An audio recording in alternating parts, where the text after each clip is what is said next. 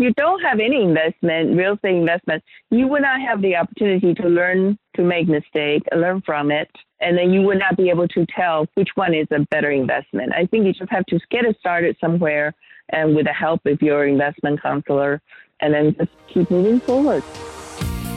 Welcome to the Creating Wealth Show with Jason Hartman. You're about to learn a new slant on investing, some exciting techniques, and fresh new approaches to the world's most historically proven asset class that will enable you to create more wealth and freedom than you ever thought possible. Jason is a genuine self-made multimillionaire who's actually been there and done it. He's a successful investor, lender, developer, and entrepreneur who's owned properties in 11 states, had hundreds of tenants, and been involved in thousands of real estate transactions. This program will help you follow in Jason's footsteps on the road to your financial independence day. You really can do it.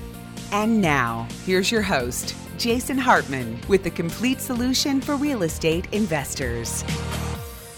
Welcome, listeners from 165 countries worldwide. This is episode 1247, and we have got three things for you today. We've got a little talk with Adam and I. We've got an interesting new real estate statistic we want to share with you, a very positive one, by the way.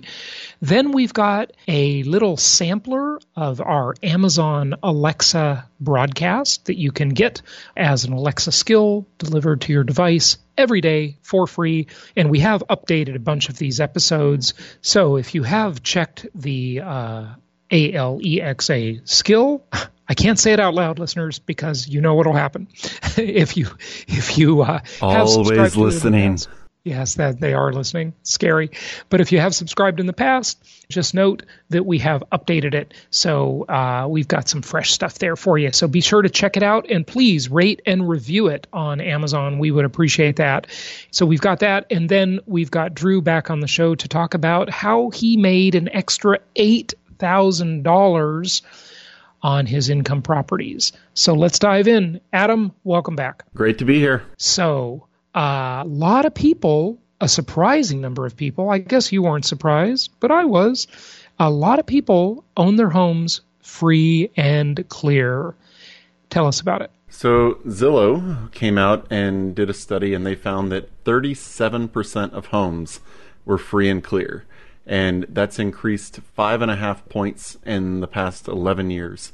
And it didn't surprise me all that much, just because, as we've talked about in the past, you have a lot of millennials not in the market. You have a lot of young people not in the market. And let's face it, older people tend to pay off their homes because of time, and because that's just kind of how they were raised. Is you go in, you buy a home, you pay it off, then you're set for the rest of your life. And you have a mortgage burning party. Like literally they used to have. Oh, my parents, it was insane. My parents got the money from their inheritance, and I don't remember exactly how much it was, but they took it and they just paid off their house with it.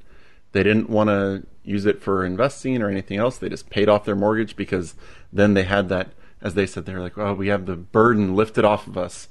I was like, all right. Fine. That's a delusional belief, but fine with me. Okay, you still have property taxes and maybe association fees. You have a perpetual lien on your property, even if your mortgage is paid off. But okay, fine. We've discussed that ad nauseum in prior episodes. But you know what this really says to me? This says that when the next recession hits, and it will definitely hit, when the next downturn hits, when the next cycle comes and it rears its ugly head, real estate's going to be a lot better off than it was in past cycles, because you've got so many people owning their homes free and clear, and you've got very few mortgages that are underwater. Now, on an episode this week, let's make sure we talk about this week. I met with a friend of mine yesterday, my friend Jason. Yes, it's easy to remember each other's names. He shared with me the data that will interest you listeners, and we'll talk about this when we have time on another episode here coming up, about the home his parents purchased and the price history of it. I will share that with you. We'll get to that this week, so look for that this week. It's pretty fascinating. What else do you think about this? Basically rounding off 40% of homes in the U.S. are mortgage-free. What do you think about that? Well, I found it very interesting that if you look at the top 3 states, 2 of them are actually states that we invest in, and that's Mississippi and Louisiana. Mississippi is actually at 51% and Louisiana is at 48%. So as we were talking about in regards to real estate dropping, obviously that's a nationwide thing, but locally, if 51% are free and clear in Mississippi and you have homes in Jackson, that's a pretty good sign for you that your value is not going to fall through the floor. Yeah, now let's tease that out just for a quick moment, okay? Look at why does this mean anything to anybody listening about the value of their properties? Well, I'll tell you why. If the neighboring properties are over-leveraged and the cycle turns and these people are forced to sell because they can't service the debt, then you get this downward spiral. And we saw that during the Great Recession 10 years ago, right? We definitely saw that play out. But when their homes are free and clear, that means there's a lot more stability in the marketplace. It's a pretty significant thing. I think this bodes very well for market stability. Although, of course, there are over-leveraged underwater markets that, well, I don't want to say underwater yet, but declining markets in the cyclical areas that we've also discussed ad nauseum. Yeah, and especially if you have your renters coming in looking, are they really going to want to see a rental home sitting next to a foreclosure sign or a home that's, in disrepair because nobody's lived in it for a year? You've just got the general makeup of your neighborhood and market as they see these things. I mean, it's a big mental hurdle that people are going to have to get over if the market starts trending downward. Right. So this is good news, and the market will start trending downward at some point. There's no question there is a cycle, and the cycle will come, although this has officially been the longest economic expansion in U.S. history. I know, Adam, you hate Trump, but maybe you got to start liking him a little bit better. Yeah, well, it also tells me that 51% of people in Mississippi haven't heard your refi till you die technique. That's true. Yes. Now, of course, you got to be able to separate the two concepts, right? That's a sign of intelligence to be able to hold opposing thoughts in your head at the same time, right? And all our listeners are super intelligent, so it won't be any problem. But we'll just point this out. And what that means is that we're not saying you should pay off your mortgage, of course. We like the debt. We like the leverage.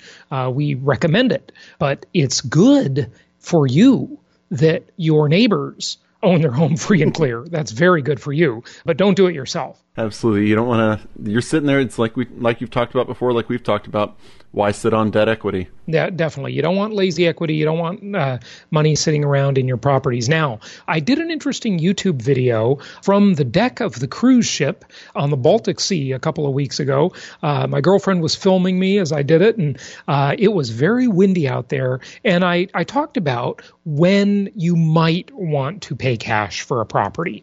There are some rare circumstances, some things to consider, right? But mostly you're better off having the mortgage. But check out our YouTube channel, and you can see that video as well as a bunch of other videos, unique content strictly for the YouTube channel. Just go find Jason Hartman on YouTube. All right, Adam, let's dive in and play this quick little blogcast. It's just a couple minutes long, and then we'll be back with Drew to talk about how he made that extra $8,000. On the money, here's your market supply update. In order to demonstrate the impact of inflation, it is worthwhile to examine the purchasing power of $1 US through time, down to the current levels. The best place to start is in the year after the Federal Reserve was created, namely 1914. In the 95 years since the Federal Reserve came into existence, the US dollar has lost 95% of its purchasing power. Some of the more notable movements in purchasing power occurred during the beginning of the Great Depression, when the Federal Reserve contracted the money supply and initiated a deflationary spiral that pushed many banks out of business and created a compounding recession. Another notable movement happened after the end of World War II, when the government attempted to retire its war debt by destroying the value of war bonds that were sold to U.S. citizens through inflating the money supply. Subsequent devaluations of the dollar's purchasing power came in the 1960s as President Johnson attempted to finance his social programs for monetizing the debt. When the dollar was decoupled from the fixed-priced gold standards in 1971, it became even easier for the Federal Reserve to inflate the currency, and purchasing power continued to deteriorate throughout the rest of the decade. A period of relative stability started in 1983 when Chairman Volcker and President Reagan resolved to break the back of inflation through monetary tightening. Unfortunately, the current monetary expansion is placing this period of relative dollar stability at great risk. As prudent investors, we seek to be in front of emerging economic trends so that the disruptions caused by irresponsible government works to our benefit instead of to our detriment. By purchasing income property that's financed with low fixed-rate debt, the inevitable inflation will destroy the value of our debt and push up the value and rental income of our investment properties. This will place us in an attractive position of becoming wealthier while government policy is making most of the country poorer.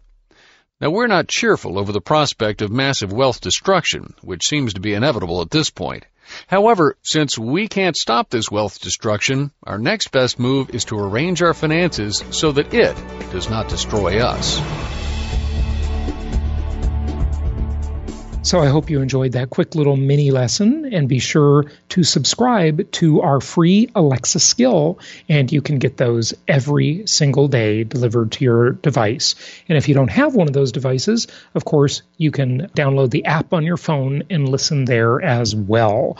Okay, let's go to our main portion of the show today, as we've got Drew Baker, our client, back on to talk about how he saved, or made, depending on how you look at it, an extra $8,000 on his properties. Here we go. Hey, I want to welcome back another client case study, but this is a client you've already heard from, and it is Drew who's back on to talk to us about two things. He's taken a calculator to his self-management endeavors. As you may know, Drew and I were friends for about 2 years before he started buying properties from us. He's purchased a dozen properties, I guess. He's going to tell you how much he's saving with self-management, how much more control he has. But we're going to talk about something else that is very important, and that is Facebook. Yeah, social media. No, not really like that. We're going to talk about Facebook getting into the cryptocurrency business. You know, we've talked about cryptocurrencies, what they mean for the economy, whether they'll make it or whether they will fail. If you want more on cryptocurrency stuff, listen to my CryptoCast show. Certainly a big thing going on in the world. Again, I don't have a lot of faith that it's going to win. Unfortunately, I wish I'd be wrong about that. But it's interesting, the angle on Facebook especially. So we'll talk about that too. Drew, welcome back. Hi, Jason. Thanks for having me. So you pulled out the calculator today, I guess, huh? Oh, yes. Yes, I pulled out the calculator. I was interested because every year I kind of have my income and expense sheet that I use to kind of map out, so that way I can kind of see progressively through the years kind of how my portfolio is morphing and changing. And so every year I talk about kind of where the security deposit was, where the target rent was, and then kind of how much I made each month. So it's easy to present that. And if I was really smart, I would probably use your software systems, but I'm old-fashioned. So maybe one day I'll get in there and add all the data into your property tracker. But this has worked for me. And what I've basically done is over the years of self-managing, or I should say year, because this has only been a year. It's only been a year. You used to only been a year, yeah. But going through the years, making that transition, over looking from late 2017 to then kind of mid 2018 where things started to kind of shake up a little bit to now, I've kind of seen that transition happen. And it's been interesting kind of seeing how much I'm making on the properties that I'm self-managing so far. Are a total of 9 tenants, but only 8 properties. And in 1 year, are you saying one's a duplex, or you had a tenant change? Yes, one is a duplex. So that's 8 properties, but maybe 9 tenants. Nine doors. You can 9 doors. Yeah. Okay. Exactly. So if you look at the transition there, I'm making an extra $660 a month in rental increases because the property manager was having a lot of these tenants go month to month. The economic situation in those areas has changed where now the rent values are a little higher than they were before. They kind of stagnated for a couple of years, and now the rental market is fairly strong in these neighborhoods. So if you take that 8 properties, 9 doors, I'm making $8,100 extra per year. Wow. And cue the applause. Yay! Yeah, awesome. And I don't know how much this is necessarily how great I am. It's that if you look at what was going on before, it was a little bit of just letting it sit there and not taking the fruit that was easy to grab, And keep in mind, most of the tenants that got, I'd say more than half the rent increases are with tenants that decided to stay, renew, and are happy with the new situation. Even though they're paying a little bit more, they feel like they're getting the service that they weren't getting in the past. Yeah. See, this is going to be interesting to see how this plays out over the years, because I say your tenant retention is going to be a lot better. And guess what that's going to do? It's going to cut down on your make-ready cost. And I got to tell you, occasionally some of you, dear listeners, you ask me, Jason, why are you into this self-management thing so much? And I'll tell you why. I have altruistic reasons, but I also have selfish reasons, okay? Listen, I'm a capitalist, okay? And I just know that if we have to depend on lame people being our storefront, as you said, Drew, you said that to me today, that was a good key word, for the customer experience that happens after they buy a property, and we can't control that, that is not a good business plan for us. And, for years, we've had and recommended managers. We've had the good, the bad, and the ugly. Some of them are great. But what I find is that even with the great ones, they're eventually going to disappoint you. I got some disappointing news with one of my own managers today that I think I'm going to fire. But, I try to not talk too much about anything until it kind of plays out. So I try to bite my tongue and wait till it plays out, until I talk about it. Because I don't know, it's never over till the fat lady sings, as the old saying goes. And I want to get through it before I talk about it too much. And that's with all things. It's funny that a saying like that is dangerous today. So yeah, well, it's not politically correct. Sorry, fat ladies. I apologize. Well, the thing that's funny is when you mentioned that you want to wait till this plays out before talking about it, we spoke earlier in the week about one of my properties, and I had something unfolding with the tenant, and I said, I think this would be a good conversation for the podcast, but I said, I don't want to gloat about something that hasn't officially happened. So I can now unwrap this story, if you wish, about a success and kind of the walking through of what happened with one of these properties that I have. Is this the water heater story? Yes. Okay, well, let's take a break for a minute and just break up the show a little bit, and we'll get back and we'll do the water heater story. Let's just jump over to Facebook and their cryptocurrency antitrust scam for a moment, if we can, okay? And then we'll come back with a water heater. It's just a little more interesting to kind of do a little intermission here. So, cryptocurrency, Drew. Now, I don't know that we've talked too much about this. I mean, you're not into crypto at all, are you? Or are you? I don't know. I don't talk to you about this. It's funny that you bring it up, because I was aware of Bitcoin when it was $1. And oh, shoulda, coulda, woulda. Yeah. Yeah. I actually recommended a podcast to you long ago that No Agenda. Basically, No Agenda, which has Adam Curry and John C. Dvorak, which are both two techies who go on more tangents than I do and ramble longer than I do. So if you think I'm bad, don't listen to that one. I couldn't listen to that one. It's like an hour and a half of them just talking about everything. Yeah, they've kind of gone down the rabbit hole of inside jokes to a point it's hard to follow, but I don't have time now because I have a family to listen to every podcast I did in the past. But anyways, they had solicited to get donations to keep their podcast going. And as a social experiment early on in 2010 or so, I believe they requested like, hey, send us Bitcoin for us to see if we can spend it. And, we'll report back to you how it goes. So they solicited for 100 Bitcoin. That they got 100 Bitcoin. And they went out and bought like a cup of coffee and some other tchotchkes. And at one point, it was funny because they had to tell people to stop sending them Bitcoin because they couldn't figure out how to spend it. And they joked and said in jest, like, please send us cash because we don't know how to spend this. Yeah. And they might be saying that again in the future, but yeah. So, 100 Bitcoin, that's, crazy. What's that, $8 million or something now? So, I think now they have like 2 Bitcoin because they spent most of it. But what's funny is I've seen it change and morph over time. And boy, I think it goes back to, what is that saying that you always say, that like you'd rather be lucky than right or whatever? I think that's I'd rather be lucky than good. Yeah. Than good? Oh, okay, there you go. So I think there's a little bit of that going on. Sure is. Well, look, you've heard my view on cryptocurrencies. I'd love to be wrong about this. I'd love nothing more than to see some decentralized currency take over the world so that the powers that be would lose their power, the banking cartel, the Rothschilds, even the governments too. But I don't think it's going to happen. But what's really interesting about this is Facebook and cryptocurrency, because they've already got an audience of almost 2 billion people. So this is interesting. Now, I had this reporter on the show in the past. His name is Ben Swan, and he's a pretty interesting guy, does some hard-hitting investigative journalism. I like his work. I don't care what anybody says. I think he's quite talented, and I should have him back on the show. He was on a few years ago.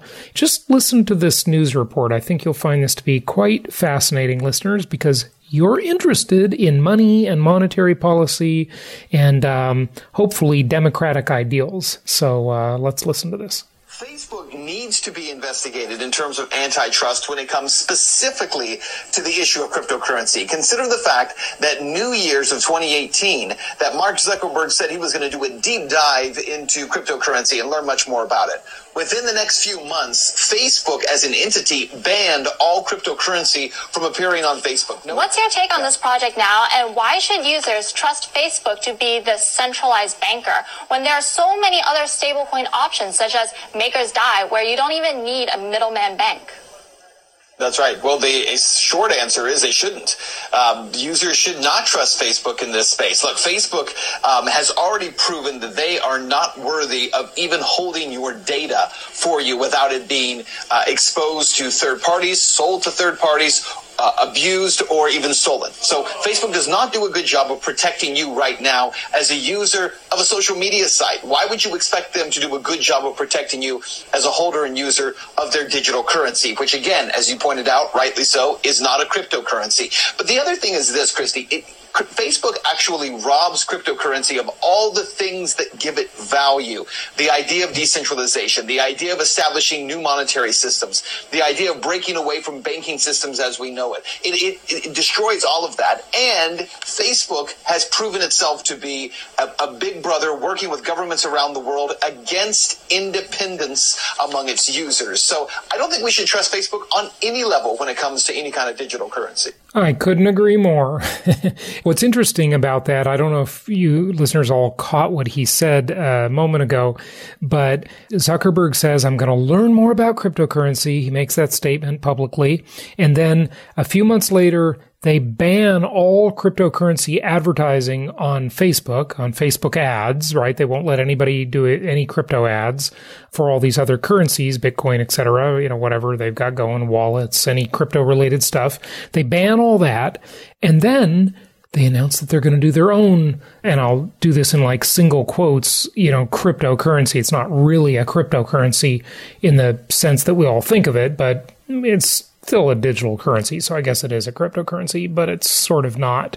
Drew, any comments so far? Well, it is interesting. I mean, the problem with these big businesses creating their own currency is they're basically like big government without any accountability. Yeah. So I don't know how much I trust that, but I think it is interesting where you could create a corporate currency that could go between different countries and you wouldn't have to deal with all the complexity. But I wonder how they then would crack down on embezzlement or, all the various financial crimes. Right. But look, the thing is, of course, we have talked quite a bit about the tech tyranny.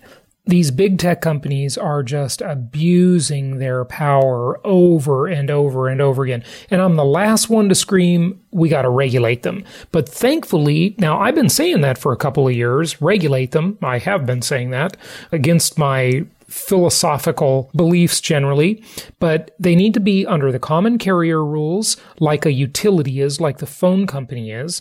They need to be busted up under antitrust laws, or they just need to be regulated heavily. When you have companies that are bigger than lots of governments and have way too much power, it's not like there's free market competition. So it's got to change. Let's keep listening.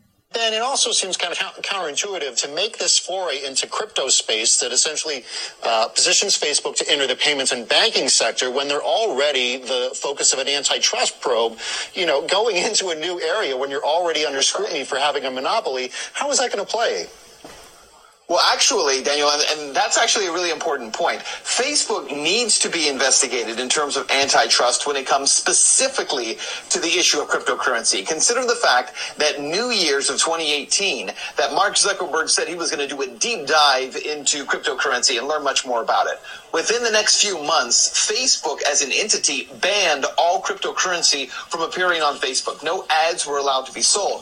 If you hosted any kind of a Bitcoin or cryptocurrency conference, you couldn't advertise on Facebook. ICOs weren't allowed to advertise on Facebook. And so the idea was, well, Facebook is protecting from scammers and all that. Well, okay, if you want to ban ICOs because you claim that they're all scams, why did you stop people from even learning about the cryptocurrencies? They banned everything and then turned around and loosened those controls about the time that they said, oh, by the way, we're going to issue our own cryptocurrency. And so here's the problem with that. How convenient. Antitrust laws, and even just going back into the 1950s, laws have been passed that essentially say you cannot block advertisements that are competitive to you. Facebook was doing exactly that. At least I think the argument could be made for that. And Amazon does it too, in essence. But yeah, all these big tech companies just abusing their power like crazy. They were protecting themselves against mass adoption of these other cryptos while they themselves were designing and planning to release their own crypto. Now, moving on to Apple, they kind of did the same thing. They said that they are now going to be releasing the iOS 13 software, which will feature a cryptographic developers tool. And this is also interesting because Apple previously delisted Coinbase and a whole host of other crypto apps from its app store. So what do you make of this shift in attitude, and what can you tell us about this? See, Coinbase can't have an app in the Apple App Store because it's going to compete with Apple's cryptocurrency. Anyway, the video's almost done. Yeah, so again, a very similar type of situation where Coinbase was delisted from the App Store as well as others. What makes this just a little bit different is that Apple could always lean back right now and say, look, we're not creating our own cryptocurrency. We're using a cryptographic system that essentially allows you access to private keys, and it's a way of securing better your computer, better securing your phone, better finding your lost item. They could make that argument, and they're probably right for that. But in reality, it could also allow your iPhone or your iMac or laptop to essentially become a secure crypto wallet. That's really what this leads us to. And by the way, I have to point out, because I love to say this about Apple, Apple was once again behind others, including Samsung. When the S10 came out, they already had a crypto wallet built into that technology. So again, Apple was behind, but a little bit different than Facebook, but even so, could be the same issue with antitrust. Cryptocurrency analyst Ben Swan, thank you so much. Yeah, really interesting stuff. You know, the problem is with governments, well, at least democratic governments, you have recourse against their power. With these big tech companies, you have nothing. Like if they just say, oh, Coinbase, buy to your app, Facebook says no more ads with anybody else. What are you going to do? Sue them? I mean, it's ridiculous. They totally abuse their power. Drew, you got good news. Another good self-management story about a water heater. You saved a bunch of money. Hey, your tenant did the job for you, didn't they?